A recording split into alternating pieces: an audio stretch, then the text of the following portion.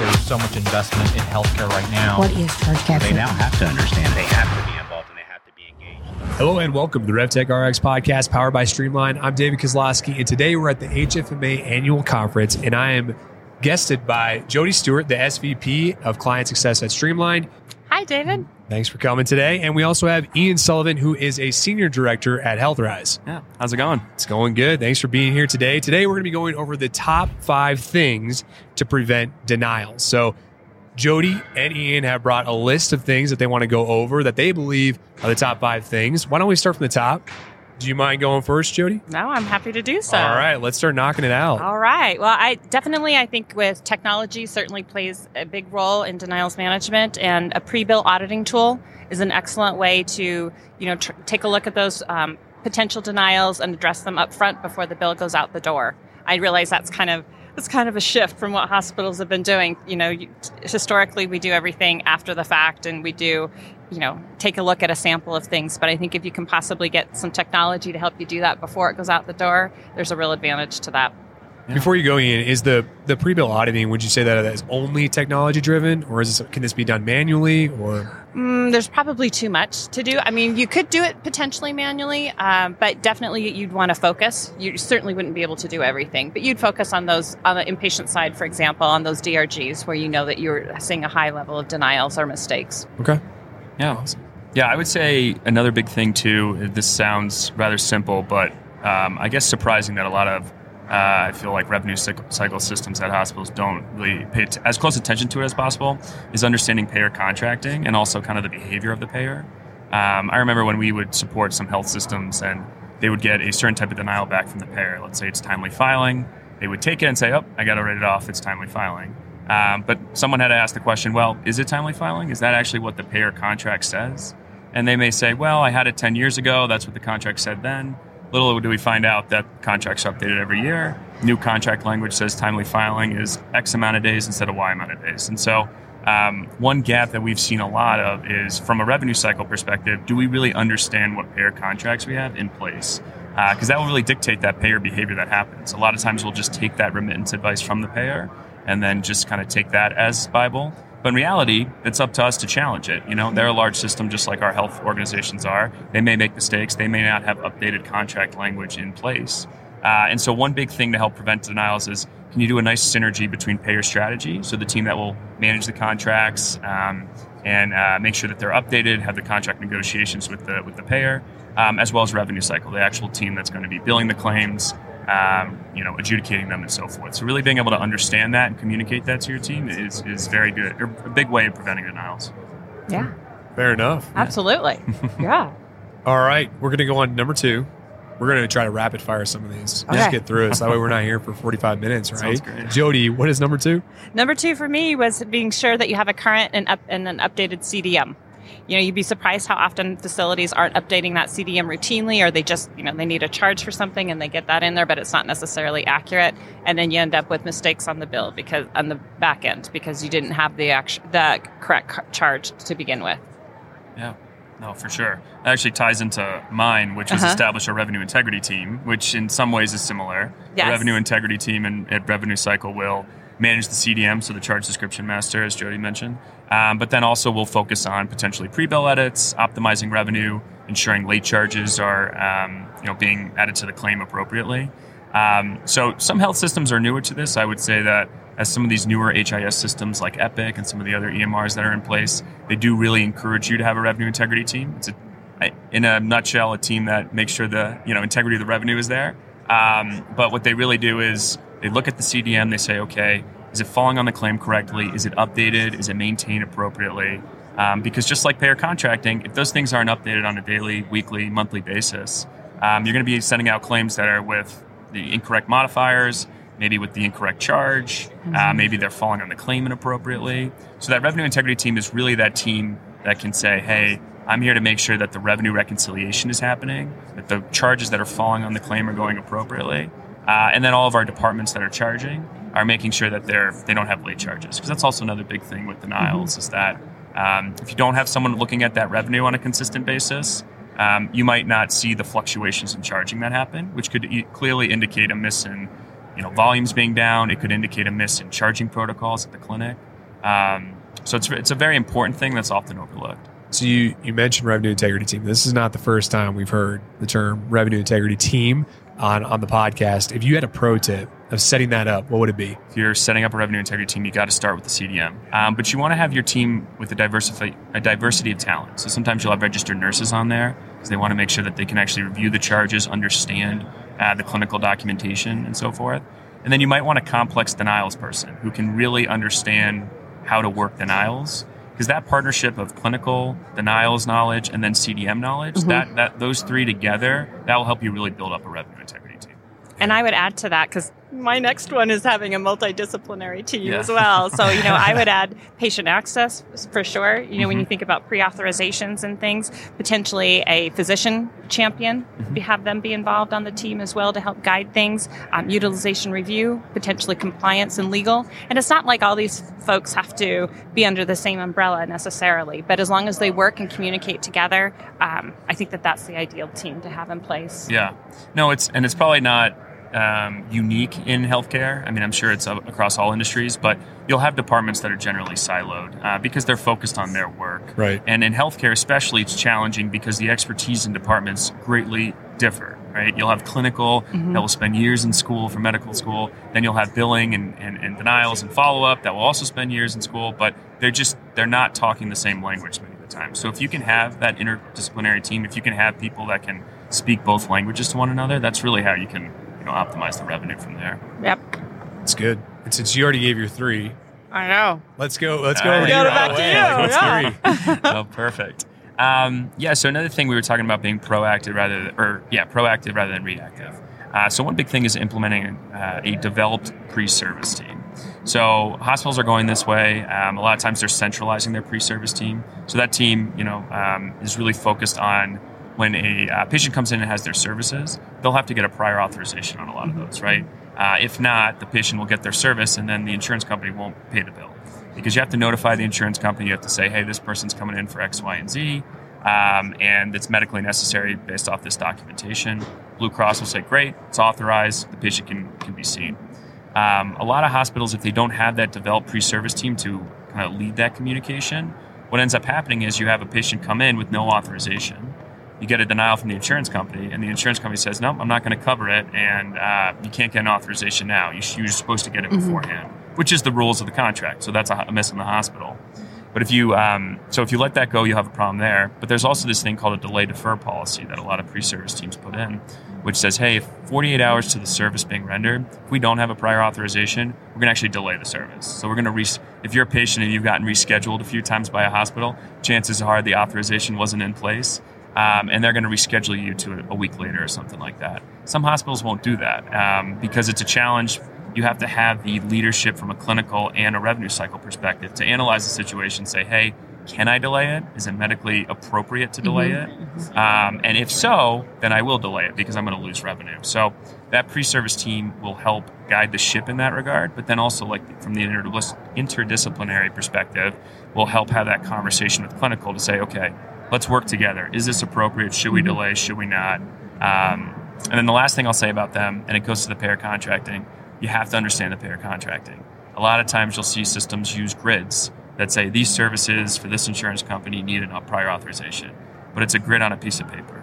There's just no way someone can manage that and update that on a yearly basis. The HIS systems now have those grids in place that you can do, but you'll need a team to help manage that. And a pre-service team can be that conduit, can help say, hey, let me review that every year to make sure those authorizations and those CPT codes are still up to date. Well, and I think, too, what's really important, you mentioned it's lost revenue for the organization, but that's also lost, money out of that patient's pocket if you go ahead and move forward with a service that hasn't been authorized and then they end up paying it. And, that's just difficult for them as well. Yeah, no, I think patient care needs to be seen as also a financial perspective. And when you just dump a large bill on a patient that they thought was going to be covered, that is, adversely affecting patient care. Oh, absolutely. And it's a PR issue. Right. I mean, as well. Oh, for sure. No, it is. You're right. Yeah. I've got some follow-up questions, but I'm going to save them till the end because I want to make sure we get through the five. Okay. But Did you give number 4 for you? Did I hear that correctly? I got 2 more. I got Okay, all right. 1, 2, and 3. Yeah. So Jody, I got 2 more. So yes, All right. and so talking about referrals and authorizations, I think too what we saw with COVID coming into play was there are more services that patients are coming in for that you're not able to obtain a prior authorization for. So, for example, a lot of outpatient elective procedures were put on hold, and the number of patients admitted, through the emergency department or direct admits, to med-surg increased, and you can't really obtain a prior authorization or go through some of that paperwork to determine if something needs to be done. So I think that also has influenced denials and what people are saying. Yeah, no, that's a good point. And yeah, this is great. It's like we prep these together. That's a great way, because what you do is then if you can optimize your HIS system, which would be my next point, you can have a little bit more of a better tracking system of those authorizations, right? So, everyone is aware of the big EMR systems that are out there and they implement, but then you hear these stories of them being implemented, and then a few years later, you find out that they're not really using the tool maybe to its fullest capabilities. And so one thing that, you want to make sure you empower the revenue cycle team to do is to look at all that functionality that tool has and be able to optimize it. So from an authorization perspective, there's so much logic in many of these systems that you can automate, that you can easily automatically send it to a certain work list for an individual to work based off of the CPT code, the insurance plan, and stuff like that. And so I think one big way to prevent it is just to look at the system that you have today, talk to the subject matter experts that you have there, and say, hey, here's my problem. Can I create an automation here? And a lot of the times you'll find out a creative solution that you can. It might take some extra resources to get that done, but you'd be surprised to find out how much is still manual, even in these kind of advanced EMRs today. Mm-hmm. Mm-hmm. Interesting. The last one, and then I really now definitely have follow-up questions based off that one, but I want to get through them. Your last one. My last one. So, KPIs, and that's, actionable insights from, all the data that's collected. And there's so much data in the health, in the information systems that you can get out of that. And it's helpful, obviously, but you don't want to just collect data to look at that, refine it and understand what those KPIs are. So, that could be, your top denials, and then providing education and things to follow through that. And maybe it's a different process for that, what it might be. Payer-specific denials. I'm not saying anything I'm sure that you haven't heard before, some of those things. Right. And no, I think you're totally right. And I think what's important too is to understand how those KPIs or these key performance indicators relate to the financial statements too, right? If we're talking about interdisciplinary discussions, how do I talk as a revenue cycle person to a CFO to say, hey, these KPIs impact your bad debt and operational write-offs? Because that's probably the language they're most focused on, that revenue leakage. So, yes. Yeah, that's great. Yeah. So my last one, we've touched on it at a high level, I guess, but one of the departments that I think there's always just such a strong partnership. If you can have such a strong partnership, you can really drive down denials, is between case management and revenue cycle. So we touched upon case management, utilization review, generally that concurrent review that happens at the hospital. It's that clinical review that will happen to basically ping the payer to say, hey, here's an inpatient stay, how many days is it authorized based off the interqual and so forth. Having that partnership with case management and revenue cycle can really help mitigate those authorization denials. A lot of times they might not even see the claim go out the door, and they might not even realize that the claim went out the door and it was denied. Sometimes you can actually hold the bill, work the concurrent denial or work the concurrent review, and then send the claim out the door and avoid the 30 to 45 day rework to get the claim paid. So all right, I've got to recap in a sense here, but I want to touch on a couple things. So one is, you mentioned when you convert over to a new EMR, you have all these gaps that you notice later on down the road, and you want to work to fix those. How can you prevent that from the get-go and start to implement it the day you convert? Yeah, no, that's a great question. And to be clear, some systems can obviously do it very successfully. But you always have to do a readiness kind of effort towards a lack of a better word, but we, at least, my company likes to call it a readiness effort, right? And so generally at least a year, maybe 6 months to a year prior to the implementation of your new system. You'll have the team come from that system and they'll work with you on getting ready and helping you get there. But it makes their job a lot easier for that new EMR to come in if you have your current state workflows documented. if you understand all of your processes, if you understand what's manual, what's automated, if you understand, which services are centralized versus are at ancillary departments. Because a lot of the times what happens as you go onto a new system is you start to realize things that you didn't know right away. That you didn't realize that, this our billing team actually does a lot manual for this one payer. It turns out it's because it wasn't in the contract that they should be an electronic payer or something like that, right? So what you really can do is the 6 months to a year prior, of course, partnering with that electronic medical record group that will come in, but at the same time, helping make their job a little easier. Get all that documentation down, understand what's going on, so that when they do come in, you can start to say, hey, here's what I'm doing, here's what I want to do, where's my gap? Right? And once the gap's identified, it's on you to execute. Yeah. Everyone can tell you what to do, but unless you execute on that, it's going to be some revenue leakage at the time of implementation. So we're talking about all these different areas of opportunity, right, in the hospital. And specifically, I know the revenue cycle team, or the revenue integrity team that we're building. What if you come to me and I say, we just don't have the time? Like, how do you respond to that? Like, I'm sure you guys have met many of hospitals that are like, yeah, we can't do that. We just don't have the bandwidth or the ability to do it. Do you just say, well, then you're going to continue to have denials? Or what is how do you work with that? Yeah. I mean, I can answer first. So I think my whole philosophy, I would say, is understanding the common language. So they might not have bandwidth or capacity, but then I ask, okay, what are your goals right now? And I try to find we talk about the goals, and most of the time, right, especially if it's with a conversation with the CFO, they'll say bad debt, operational write-offs. They'll say some type of leakage, which is an indicator for their financial statement success.